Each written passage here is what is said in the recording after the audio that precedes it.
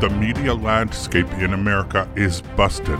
Americans are on to the omissions, the half-truths, and the outright lies being propagated against we, the people. Your host, Tom Harris, will bring you the other side of the story.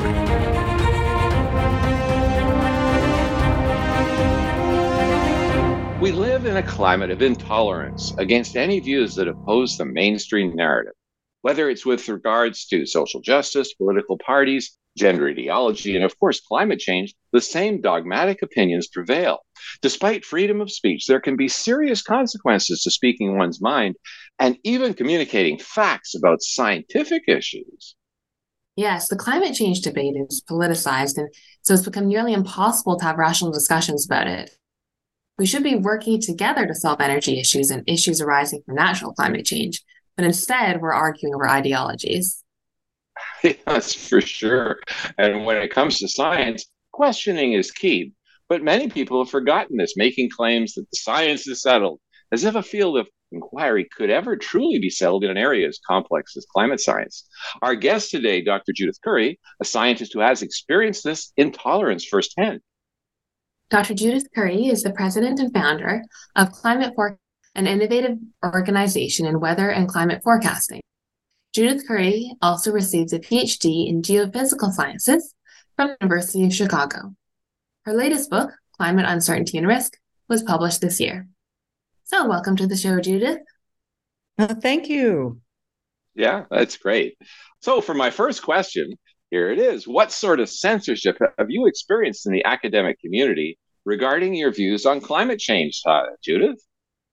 Well, in November 2009, following the ClimateGate emails, I started speaking out publicly about my concerns that scientists were not making their data publicly available. In fact, they were trying to thwart people from getting the data, thinking that they might be criticized. They were not transparent about their methods. They were dismissive of uncertainty and overconfident. And I was just concerned about the way that they were treating scientists who disagreed with them. And I was also concerned about the political activism that I saw. So I started speaking up about these concerns, not naming names or not in a nasty way, in a sense that, we should really try to do better, be more transparent, be more honest about uncertainty and so forth and so on. Well, the climate establishment did not like this at all. Okay.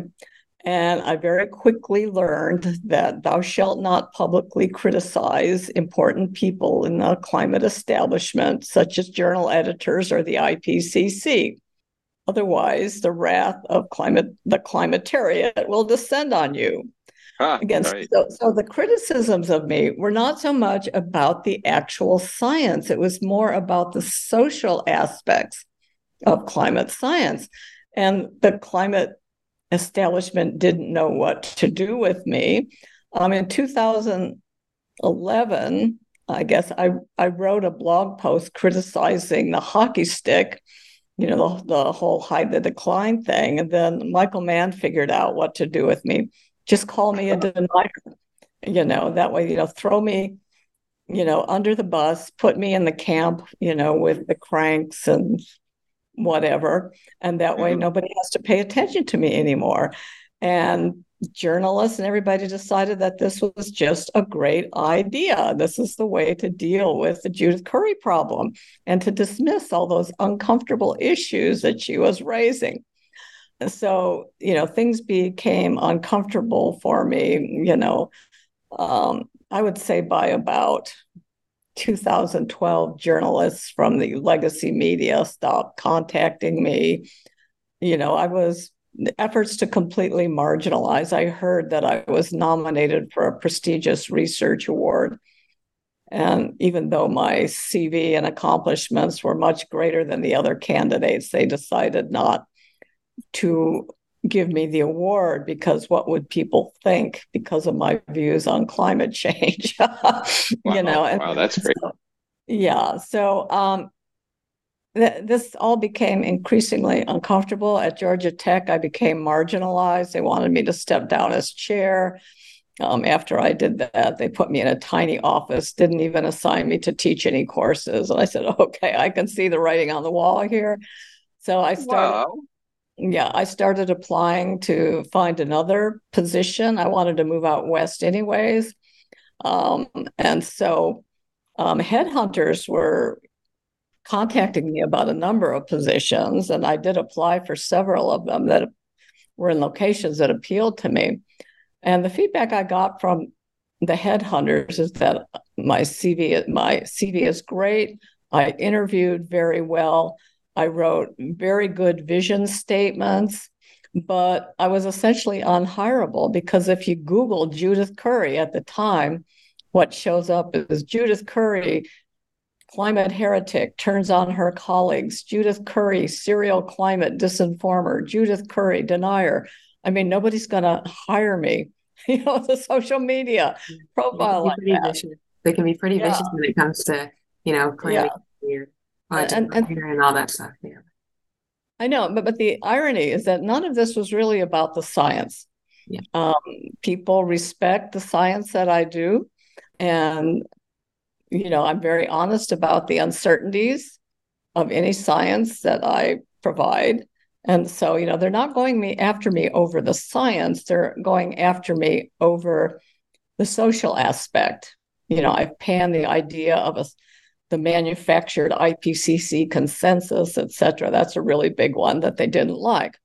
So that's my story. And in 2017, I resigned my tenured position at the university and went to the private sector.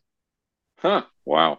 Well, Dr. Tim Ball, who sadly just passed away, when he was told, "Oh, you're a skeptic," he would say, "Thank you." Because, isn't being skeptical and trying to prove something wrong part of the whole process of science?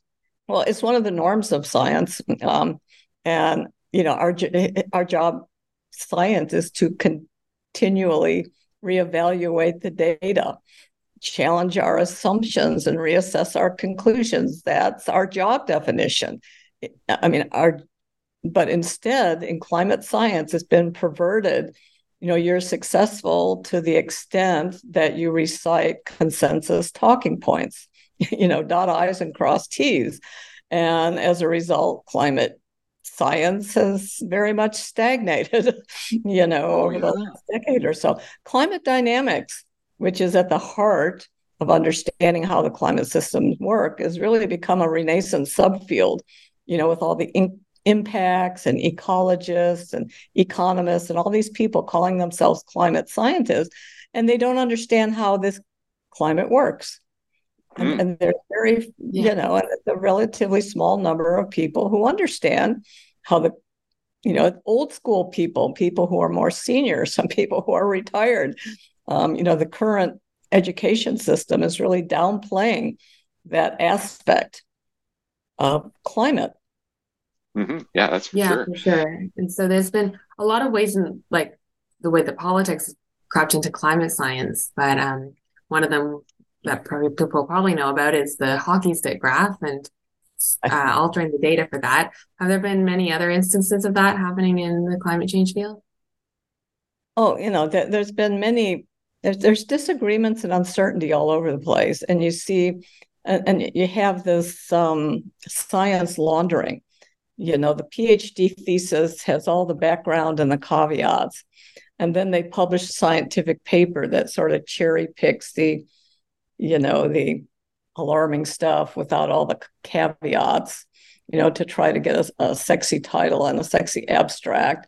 And they go for, a university press release, which is then exaggerated in the mainstream media. And what we end up getting is, and it's really divorced from the original paper. And what you get is carefully crafted spin. And many of these papers don't even survive their press release before serious issues have been raised about the papers. The blogosphere has been, great for extended peer review of many of these papers, and they've, quickly identified flaws. But it doesn't matter to the scientists. They got their publication, they got their media hits, and their university is happy and they go on to the next paper. There's no consequences at all for them being wrong. Huh. Wow. So I guess they get their grants too. They get them solidified based on the papers. Yeah, sure. Yeah. Wow. So I mean, it sounds to me like science is really being ruined through all this process. I mean, we used to be able to say trust the science, but now, like, what? What is this? It's not really science at all, is it? Climate science is really politics. I mean, the foundational science, atmospheric science, oceanography, geology, and stuff, that's real science. But what goes for climate science these days is just impacts and, ecologists with their scare stories and things like that. It's not, that they're using the reputation of the core disciplines and science itself for all of this fuzzy impact stuff that really has nothing to do with science. Yeah, exactly. I had a question. When you keep hearing these consensuses, like 97% of scientists agree, I mean, I find that when I look at those studies closely, there's two things that are missing. First of all, they're interviewing the wrong people. They're interviewing people, for example, or polling people who study the impacts of climate change, not the cause in many cases. And also, they're asking the wrong question. They're asking, did humanity cause climate change? Well, of course, we cause climate change to some extent.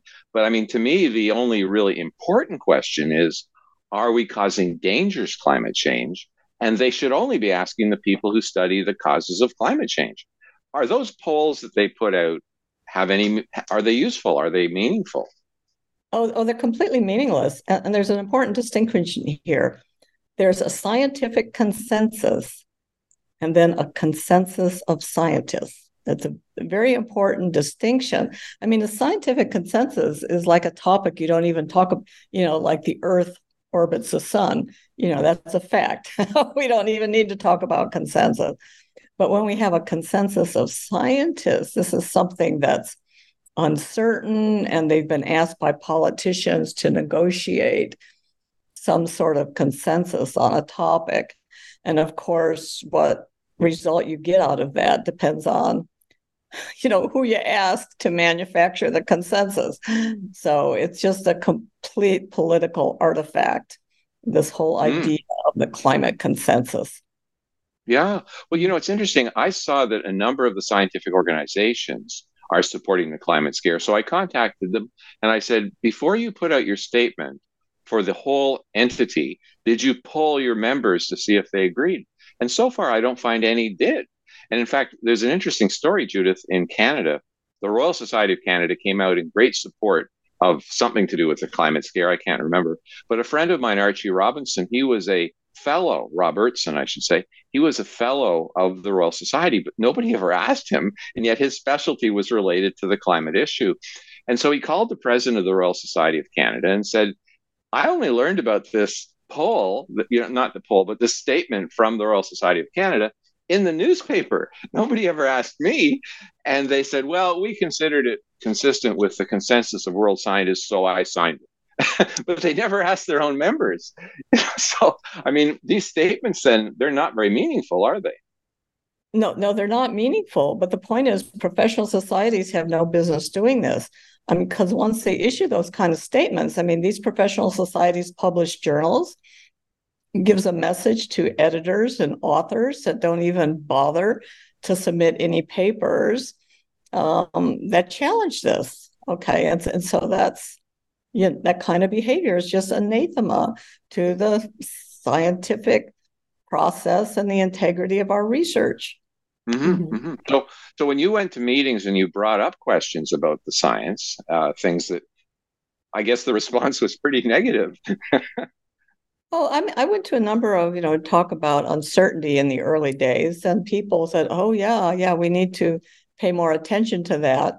But at the end of the day, it was really more about communicating uncertainty and how to whitewash it rather than to really understand it and better characterize it. So, like in the early days, circa 2013, I was still getting invites to give presentations at professional societies and at universities. So people wanted to, serious scientists wanted to hear about all this.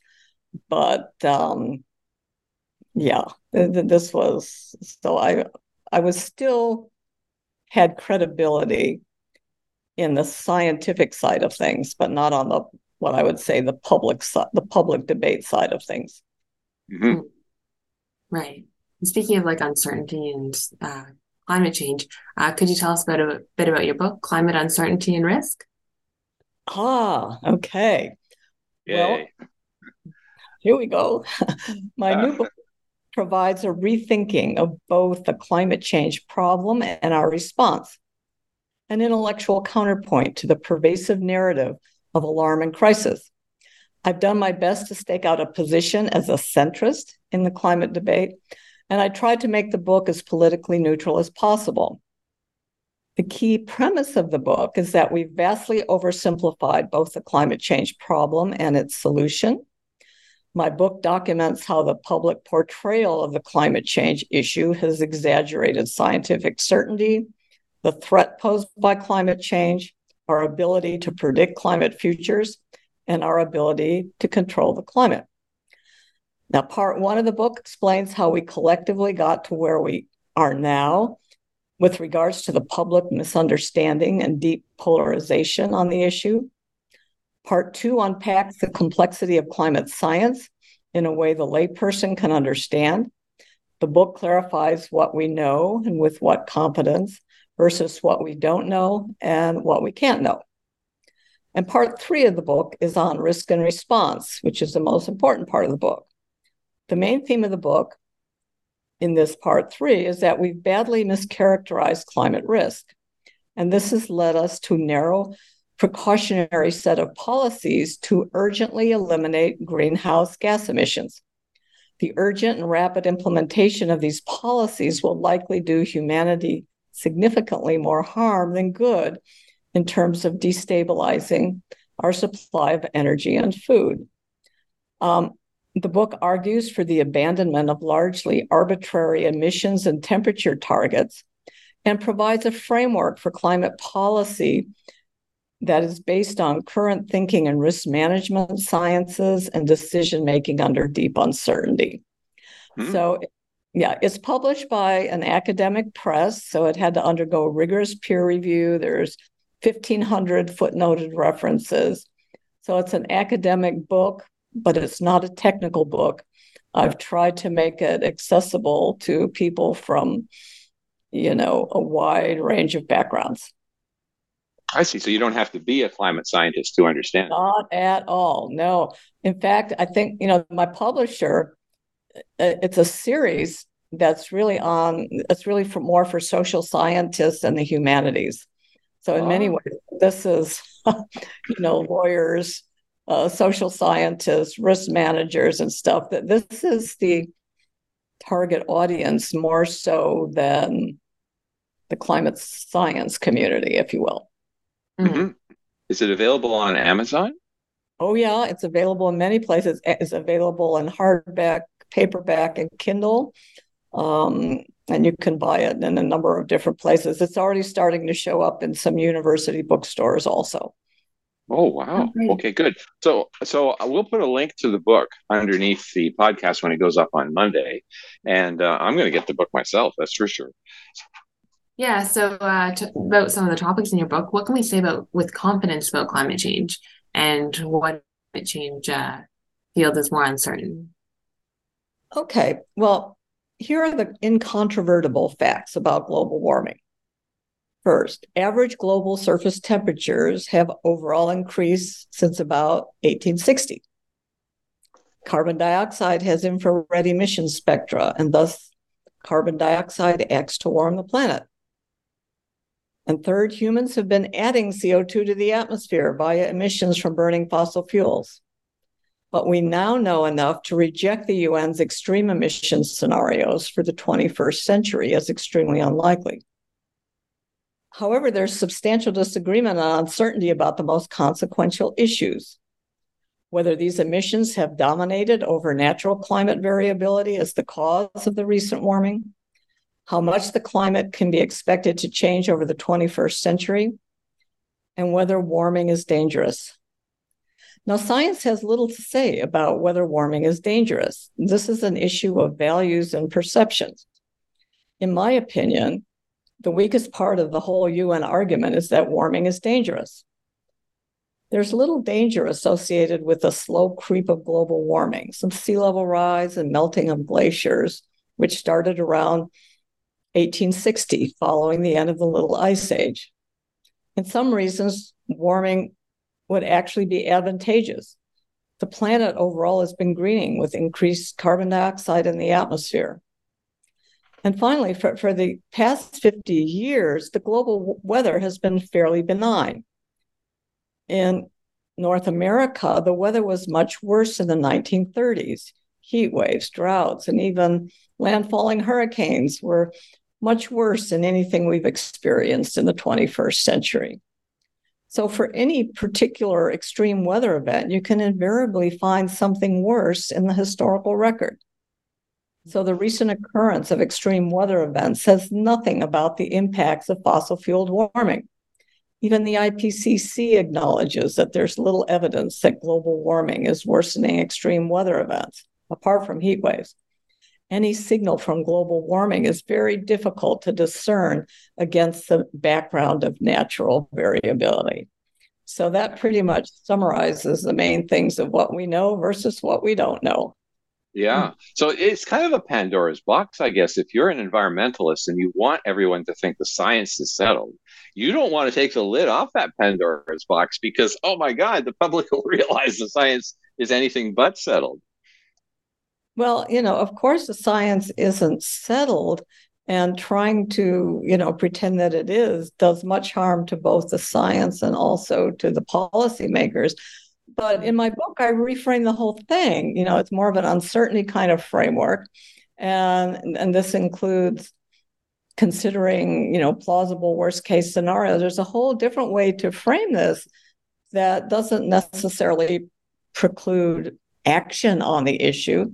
It basically just tries to move us away from this oversimplistic speaking consensus to power in terms of replacing fossil fuels with wind and solar, which is pretty much a summary of what we have going on right now. Yeah. I don't know if you heard Chris Essex he's just retired from University of Western Ontario. He's a applied mathematician. Yeah, he said that not only do we not understand climate, he said that generally speaking, we'll probably never be able to forecast climate with any particular accuracy because it is so complicated. Is that a reasonable statement? Oh, for sure. I mean, apart from natural internal variability, which is a big challenge, it's a chaotic, stochastic kind of thing. It's simply not predictable. We also can't predict what the sun's going to do or volcanic eruptions. I mean, and you say, oh, that's not important. Well, in the first half of the 19th century, there were 3 hugely explosive volcanic eruptions, including Tambora, which cooled the planet by a degree, Fahrenheit for a number of decades. It was, the year without a summer, and crops failed and famines and the whole works. And to think that can't happen in the 21st century, well, we're fooling ourselves. Again, volcanic activity has been, for the last 150 years, the weakest of the entire previous millennium. So there's a lot of really major forces of natural climate variability that are being completely marginalized by the IPCC's focus on emissions. Mm-hmm. Yeah. And I guess, it's interesting because one thing you mentioned in your description of your book and other things is the fact that warming is actually being beneficial. And I don't think very many people understand that. I mean, the Lancet had a paper which did a massive survey over many countries, and it found that 20 times more people die from the cold than from the heat. And I was at a presentation when I worked in the House of Commons from the World Bank, and it was a group of members of parliament who were there. And the World Bank fellow was going on and on about all these problems in the year 2050. But I noticed that they were farming right up in James Bay. I put up my hand in my naivety and I said, oh, this looks really great for Canada. So, I mean, surely a little bit of warming, for at least for my country, it would be a good thing. Oh, for sure. I'm not just Canada, but, northern US and Russia and northern China would all benefit from, warmer temperatures. But people don't like cold winters. Okay, in the US, the migration is away from New York and Illinois, which are cold states, towards Florida and Texas and Arizona, which are warm states. People don't like cold winters. And, this whole issue of danger, people say, oh, well, the food production is going to collapse. Well, in the past 40 years or so, the agricultural productivity in terms of yield has, just skyrocketed. So as long as we don't mess things up by not allowing farmers to use fertilizers and killing off all their livestock, I mean, we should do fine unless we really mess things up. As people become more affluent, they're less vulnerable to extreme weather events. Their infrastructure is better, and they have better emergency management protocols and so forth. So, just general economic development helps us reduce our vulnerability to extreme weather. So if we don't interfere with all that, destroying our electric power infrastructure or something stupid like that, I mean, we should do fine in the 21st century in terms of slowly adapting to the slow creep of warming. But if we use all our resources on, trying to pretend that wind and solar can provide all of our electric power, if we waste a lot of time and a lot of money on that, we're going to be left way behind in having the resources to develop, a really good infrastructure for the 21st century in terms of electric power, transportation systems, and so on. So, I mean, we're moving backwards on this whole issue, in my opinion. I mean, we're making us more vulnerable to extreme weather events by the so-called UN climate, agenda. Yeah, for sure. Yeah, it's crazy. It's almost as if you're in an ocean liner and there's a storm approaching, and the captain says, "Everybody man the lifeboats." Like, no, I want to be in the ship. Anyway, we have to go for a break now. When we get back in the second half, I'd like to talk more about what a professor can do when they're facing this sort of thing. So my guest, and Mary Jean, my co-host guest, is Dr. Judith Curry, president and founder of Climate Forecast Applications Network, an innovative organization in weather and climate forecasting that we'll link to under the podcast. So we'll be right back after the break. This is Jody O'Malley with Nurses Out Loud. Did you know our body is made up of trillions of cells, and inside each cell, redox signaling molecules are produced?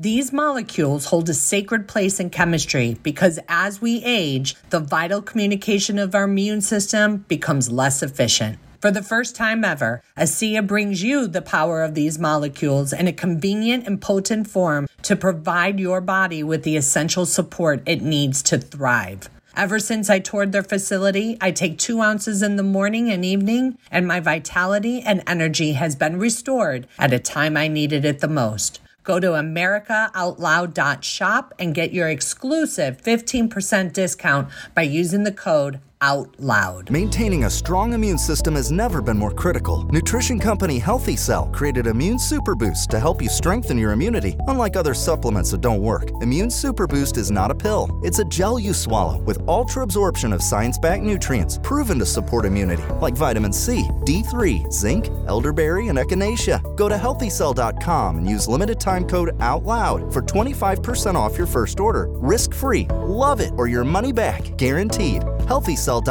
code OUTLOUD. How can you improve your odds of staying healthy? The answer is stay healthy with Cofix RX. Who's got time for a cold, strep, a flu, HRV, RSV, or COVID anyhow?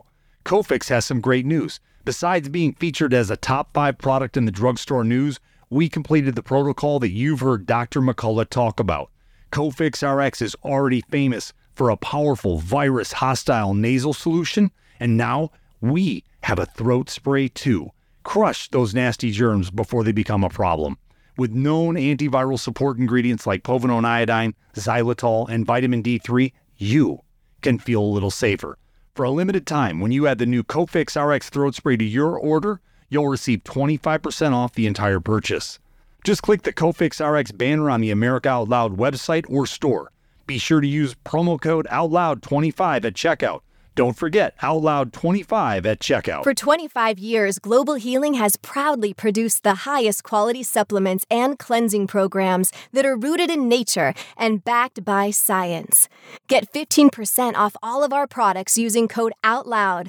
Global Healing, giving you the power to take control of your health naturally. The pandemic may be over for some, but millions of Americans are needlessly suffering from the long-term effects of toxic spike protein from COVID-19 and the vaccines.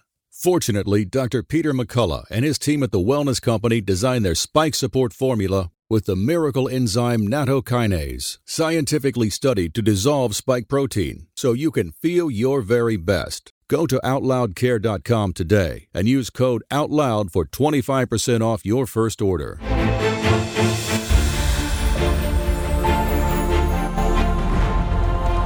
Changing the world one person at a time. Here we take on the challenges of our generation so that we can preserve future generations. We know that if America fails, the world will fail. It is incumbent upon us to carry the torch for liberty.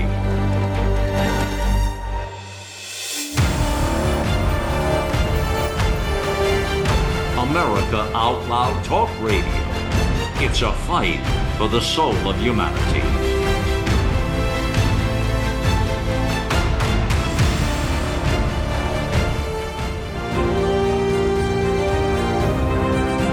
So we're back with Dr. Judith Curry. Dr. Curry is president and founder of Climate Forecast Applications Network, an innovative organization in weather and climate forecasting. And she's a climate scientist and was professor and chair of the School of Earth and Atmospheric Sciences at Georgia Tech for 13 years. So what we want to ask next is, how have governments and the media mischaracterized climate risk? First, we've oversimplified both the climate change problem and its solutions. We've mischaracterized both the problem and solution as irreducibly global. We've allowed a single policy solution of eliminating human-caused greenhouse gas emissions to frame the scientific problem and the risks from climate change. Natural climate variability is all but ignored, and warming is assumed to be dangerous. We've conflated the incremental risks from the slow creep of warming with the emergency risks of extreme weather events, which have little or nothing to do with the warming. And we fail to recognize that what has been cast as a global crisis is, for the most part, thousands of local vulnerability emergencies that are revealed by extreme weather events. And finally, climate change and extreme weather have been characterized as something we can control by reducing emissions. That's clearly a fairy tale. Yeah. It's interesting, the Climate Policy Initiative out of San Francisco, they actually look at where climate finance is going. And what they find is only about 5 or 6% goes to adaptation. Almost all the rest goes to supposedly stopping climate change. Surely, that even if you did think that we were causing dangerous climate change, the UN wanted it to be a 50-50 split. So, this is a huge mistake. We're not preparing properly for climate change of a natural variety, are we? Absolutely not. Or just the impacts. We're going to have bad weather and droughts and whatever, no matter what we do with climate emission, with emissions, CO2 emissions. So, let's deal with that. We can have benefits from that here and now, rather than waiting till 2200 and see if all this slows sea level down a bit, because that's about the only thing we're going to accomplish with all this. Yeah, for sure. Yeah. The thing I find amazing is if you look at the impact on New York City of Hurricane Sandy, there was one area in Manhattan that never lost its power, its electricity, its communications, because they had their cables buried underground. So, I mean, surely that's a no regrets approach that they should be using. Oh, for sure. It doesn't work in every region. You can't do that in Florida because of the underlying, rocks, and it's too porous for that to work. But yeah, no, that's a good solution. But managing our water resources, we have floods and droughts. Well, with more reservoirs, and we have to make sure our dams are in good repair and these kind of things. And, there's so many things that we can do and a lot can be, and this is where my company comes in, Climate Forecast Applications Network, is advanced warnings. Gives electric utilities, it gives municipalities, it gives people, it gives trucking companies, whatever, time to plan and readjust their plans so they can minimize the impacts of the storm on their operations. So this is a big part of what my company does, and it can make a huge difference. In Florida, again, Florida Power and Light has been extremely good at restoring power quickly after a hurricane hits. And they do this with, very sophisticated monitoring and use and outage models and use of drones and on it goes. They use a lot of sophisticated technology to help them know what's coming, manage during the storm, and then recover quickly. So this is, we want to make things safe to fail. Bad things are going to happen, but if you know in advance, you can prevent the worst impacts. So your company actually helps these entities prepare for climate change, is that correct? Oh, yeah, absolutely. So they should contact you if, different municipalities are concerned about, how can we prepare for flooding or prepare for drought or whatever? You would be helping them. That's what we do. Yeah. Well, that makes so much sense. I mean, I always find that, when they talk about mitigating climate change, I mean, mitigating, that's a confusing term. I mean, some people use it as a synonym for adaptation, but generally speaking, aren't they talking about reducing greenhouse gases to supposedly stop it from happening? I know it's really in many ways a misuse of the term, but that's when you're talking about mitigation of climate change, you're talking about preventing it by eliminating CO2 emissions. Yeah, that's right. Do you work with companies around the world, or is it focused on the U.S.? Oh, around the world. Yeah, we just completed a very cool project in Australia. The owners of or the operators of desalination plants, they want to know, how much the desalination plants might be used in the coming decades, so they could plan. That's one example. Another one is gold mining companies who want to know about water resources so they can manage the environmental impacts of their mining operations. Oil companies who want site hazard assessments for their operations in extracting oil. Wind farm owners who are looking to understand what the profitability might look like in the coming decades. Is the wind going to slow down or speed up or do whatever? Those are the kind of things that we do on the climate scale for our clients.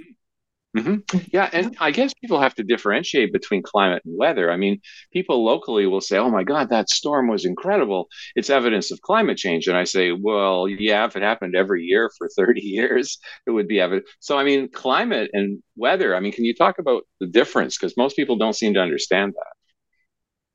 Well, extreme weather, people mainly care about extreme weather. And there are multi-decadal variations of extreme weather associated with the large-scale ocean circulation patterns. So, for example, it's hurricane season in the Atlantic, there's active periods. We've been in an active period since 1995, but the period 1970 to 1904 was a quiet period. And prior to that, it was active, and this was all tied to the Atlantic multi-decadal oscillation. So that's an example where there is climate scale variability of extreme weather events. Certainly El Nino versus La Nina events, bring very different profiles of extreme weather events. So natural climate variability really determines, in many ways, the frequency and severity envelope of severe weather events that we encounter. Mm-hmm. And are those circulation patterns to some extent influenced by variations in the sun? Do you think that's the origin of the cause? Oh, some of it is just internal chaotic whatever, but I think the sun, variations in the sun does set the tempo of some of these oscillations. So again, these topics aren't sufficiently researched because everybody's too busy analyzing the output of climate models and, the impact of emissions. There's not enough effort and money and scientific thinking that goes into these other topics. Mm-hmm. For sure. And so at the beginning of the interview, you talked about how you've been ostracized in your job due to your views on climate change. How do you think professors and others in the academic community should respond to attempts made to censor their views and their research? Well, two slightly different answers. Okay, just focusing on the research. Scientists who don't speak out publicly about climate policy and don't criticize other scientists publicly tend to get a pass in terms of their research. I mean, if their research is just, for example, in my book, I cite a lot of published research papers that if you just read that paper in standalone mode, you wouldn't, notice that it's in any way skeptical or dangerous to the narrative. Okay, but in terms of the way I link them in part of an argument, then all of a sudden that paper, is supporting a skeptical argument. So if you just focus on research and don't have any inflammatory words in your article, especially the title and the abstract, you'll probably get a pass in terms of getting it published and being able to get funding for your research. But if you're speaking out publicly about policy and criticizing the behavior, the research of other scientists publicly, then you're fair game for getting clobbered by the very powerful consensus, enforcement machine. There's currently a couple of interesting cases. A team of Italian researchers published a paper that showed no change in extreme weather events over, since 1900. And the analysis was perfectly reasonable, but in the conclusions, they had a sentence. So this shows that urgent action to reduce emissions aren't justified. Okay, and that single statement raised red flags. Scientists, massively complained to the editor of the journal. I and a couple of other scientists were called in to help adjudicate. And in the end, they withdrew the paper from publication. Oh, wow. Okay, it's insane. So they're going to resubmit the paper to another journal, and I'm helping advise them, in terms of what red flags to avoid. There's another current case. Willie Soon and Ronan and Michael Connolly have been publishing a series of papers that I think are actually quite good analyses about solar variability in climate and how this is, ignored. And their other issue is about the urban heat island effect. So they've gotten they get their papers published. Now, Gavin Schmidt and, the guys at realclimate.org are going after these papers. They're asking for a freedom of information. They're asking for all the emails that the editor wrote related to these papers, and they're trying to discredit these papers, discredit these scientists. And, and so this is extreme. Willie Soon has a high profile from way back when. He was the first person out to criticize a hockey stick. So anytime I see Willie Soon, that's a big red flag. So, one lesson is to avoid criticizing anything that Michael Mann is involved in, because that'll bring out the attack dogs. Okay. Yeah. So Willie soon has just a big red target on him. So it's sort of ugly, but just let these papers be published. Okay. Yeah. And have it stimulate discussion in the scientific literature. But they are so threatened about anyone who challenges the consensus, because then they think, because of their simplistic speaking consensus to power, then they think the whole house of cards falls down. But they are perverting climate science towards exactly what end I can't even understand. Well, if you were a junior scientist, let's say an assistant professor in a university, you didn't yet have tenure, and you were doing research, and you found and you wanted to publish the fact that extreme weather was not increasing in a certain part of the world, I guess what you would do is just leave it at that. You wouldn't publish it, and have an innocuous title and an innocuous abstract, and don't make any policy recommendations. Yeah. Just publish it straight. Publish it straight. And even tenure is no protection. There have been any number of people who just became so uncomfortable that they either left or they saw the writing on the wall and they left before things got really ugly. Yeah. But just keep your opinions to yourself. If somebody is passionate about speaking about the policy or political aspects, I would say you're better off in the private sector or, at a think tank than in a university, because, the politics of the university is so overwhelmingly on the, how shall I say, the leftist alarmed side of all this, that you're just going to find yourself in hot water. I would say, keep your mouth shut, or you're better off in the private sector or a think tank kind of organization. Yeah. And I guess what they could do is send the paper to people like me and James Taylor from Heartland and CO2 Coalition and say, hey, I'm not going to speak out in public about the policy implications of this, but you might want to. And we'd love it because, of course, we're right in the war. Exactly. Yeah. So this is an advertisement to any climate scientists listening to this. If you find results that you'd like to see covered in the mainstream press, but you don't want to be the target, send it to us. Tom Harris at icsc-climate.com is our homepage. So generally speaking, Judith, how would you recommend that we overcome the politicization of science? Because I think that is a huge, you shouldn't be able to tell theoretically if a person writing a paper is left or right wing. Surely that shouldn't be visible based on a science paper. Well, okay, the problem is laziness and naivete by both scientists and politicians, where they have tried to scientize politics. They say, listen to the science, follow the science. Well, science doesn't lead anywhere. Okay, that's not what science does. Okay, so they're trying to have, avoid the hard political decisions by just saying, well, science tells us to do this. And that's laziness on the part of the politicians, and it's hubris on the part of the scientists. Until we get past that kind of behavior, it's going to be tough to overcome the politicization of science. But for really complex problems, I'm saying like climate change, with a great deal of uncertainty, ambiguity, and values, and all this kind of thing, don't focus on trying to insist that people agree on the assumptions or the science.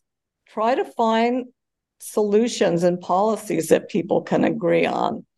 Win-win kind of solutions. A lot of the adaptation policies are win-win. Research and development into new energy technologies are win-win. Trying to avoid unnecessary air and water pollution, that's win-win. To try to focus on these sort of things that people can agree on in policy space without necessarily talking about climate change. We need to divorce energy policy, from the climate change issue. We need to figure out what makes sense for the 21st century in terms of, new infrastructure for more abundant and reliable and cheaper energy. Let's figure out how to do that without all the stupid deadlines and whatever that are associated with climate change policies. So I think, try to focus on the solutions and not the assumptions. And you get stuck, which side's highly uncertain facts are the most correct, and we don't need to go there. Just forget the assumptions. Let's talk about both sides, put forward some policies and see what we can agree on. And then we can move forward and reduce our vulnerability to whatever, Mother Nature might throw at us in coming decades. Could you tell me if this is a good example of a sort of no regrets approach and something that you would probably support? I don't know, but I'll see what you say. A friend of mine from India, he said that when they have typhoons off the coast of the Bay of Bengal, every kilometer along the coast, they have storm shelters, multi-story storm shelters. So he said nobody has to walk more than half a kilometer if you live on the coast, and you just go up 2 stories. He calls it vertical evacuation. He says in Florida, they have horizontal evacuation where they jump in their cars and they try to get the heck out of the area. So surely building multi-story storm shelters would be a no regrets approach to handling what are inevitable, and namely hurricanes. That's correct. But the geometry is, Florida is really exposed. And you can get hurricane force winds across the entire state, not just in the coastal regions. Oh, yeah. And, and the population. Yeah. That's a solution and that can work, but you want to have, higher ground for people to evacuate to. Yeah. You can't leave the state of Florida because, it's so long and, the traffic is prohibitive. You have to go inland. So, lives don't get lost in Florida unless people are stupid. Like during Hurricane Ian, a number of people, were killed on Fort Myers Beach just because they wanted to see the waves and ride the waves and, do it. Wow. And that's why most of the lives were lost, just relatively younger people being stupid. Yeah. It'll be interesting to see if new people coming into the field are going to be brave enough to stand up to this. I find that most of the climate scientists that we interview are all in the second half of their careers or even retired. Do you see young professors brave enough to actually explain and to research and to publish things that conflict the narrative without actually, they don't have to actually say, it's the narrative's wrong, but are there young scientists who are prepared to publish things that are contrary? Okay, well, I can think of a couple of examples of young scientists who actually chose not to go into academia because they could tell it wasn't going to be comfortable for them, and one who left before his tenure decision because, he could just see the writing on the wall. This is just not going to work. In terms of young scientists doing, exciting research that I can look at and weave into a skeptical narrative, if you will, but it wouldn't be real obvious to most other people. They're going to do fine. So, it's a delicate dance, but scientists shouldn't have to play this game. But it's... Yeah, I guess one of the keys is to not criticize a person, not to question their honesty, because, I look at Dr. Tim Ball, who I love Tim Ball. He was a wonderful guy, but he had a funny little saying. He said, Michael Mann shouldn't be at Penn State. He should be in the state pen. I know. It sounds kind of funny, but at the same time, there's an implication there about dishonesty. Surely that's what young scientists should be very careful to avoid. Yeah, absolutely. Now, I didn't, back in 2010, I did not criticize individual scientists. I was criticizing organizations like the IPCC, like professional societies. So I avoided criticizing individuals. I focused on institutions and organizations, but that still got me in trouble because they were regarded as sacred cows. But you'll get yourself sued if you Tim Ball did. If you start criticizing individuals publicly in a way that's potentially libelous. Yeah, exactly. And of course, science isn't supposed to be about that anyways. I mean, we can be friendly. We can agree to disagree on a particular topic without being disagreeable. I mean, that's another thing Kim Ball said. Disagreement used to be the spice of academic life. Now you have to cancel your opponents. It's just like a totally different mindset. Yeah. Isn't that kind of revealing? Because, I mean, I don't know if I'm a fan of Star Trek, The Next Generation with Data, and he was sent to evacuate a colony, and he was telling people, look, these aliens are coming to take over the planet because it's officially theirs, and you better get out of here because they don't actually like humans. And so they tried to stop him, and he said, is your point of view so weak it cannot stand rational debate? To which they lasered him and turned him off. So, I mean, that, I guess, is the point. I mean, the fact that they are prepared to censor people and cancel people and ruin careers, I mean, isn't that a little bit revealing with regards to the uncertainty that actually is in the science? Yeah, I mean, it reveals the weakness of their arguments, not to mention flaws in their characters. Yeah, for sure. So I guess that line from Star Trek, is your point of view so weak it cannot withstand rational debate, when someone just smears you? I mean, I guess that's probably the truth. Yeah. Yeah, exactly. Well, our discussion today has been really interesting. Dr. Judith Curry is president and founder of Climate Forecast Applications Network that we'll link to under the podcast. That's an innovative organization in weather and climate forecasting. And as we just heard, Judith's organization actually helps people and organizations prepare for climate change, adaptation. That is, of course, the right way to go. So thanks so much for being on our show today, Judith. Okay, thank you. I enjoyed our conversation. Yeah, that's great. So this is Tom Harris with my co-host, Mary Jean Harris, and our guest, Dr. Judith Curry, signing out from the other side of the story.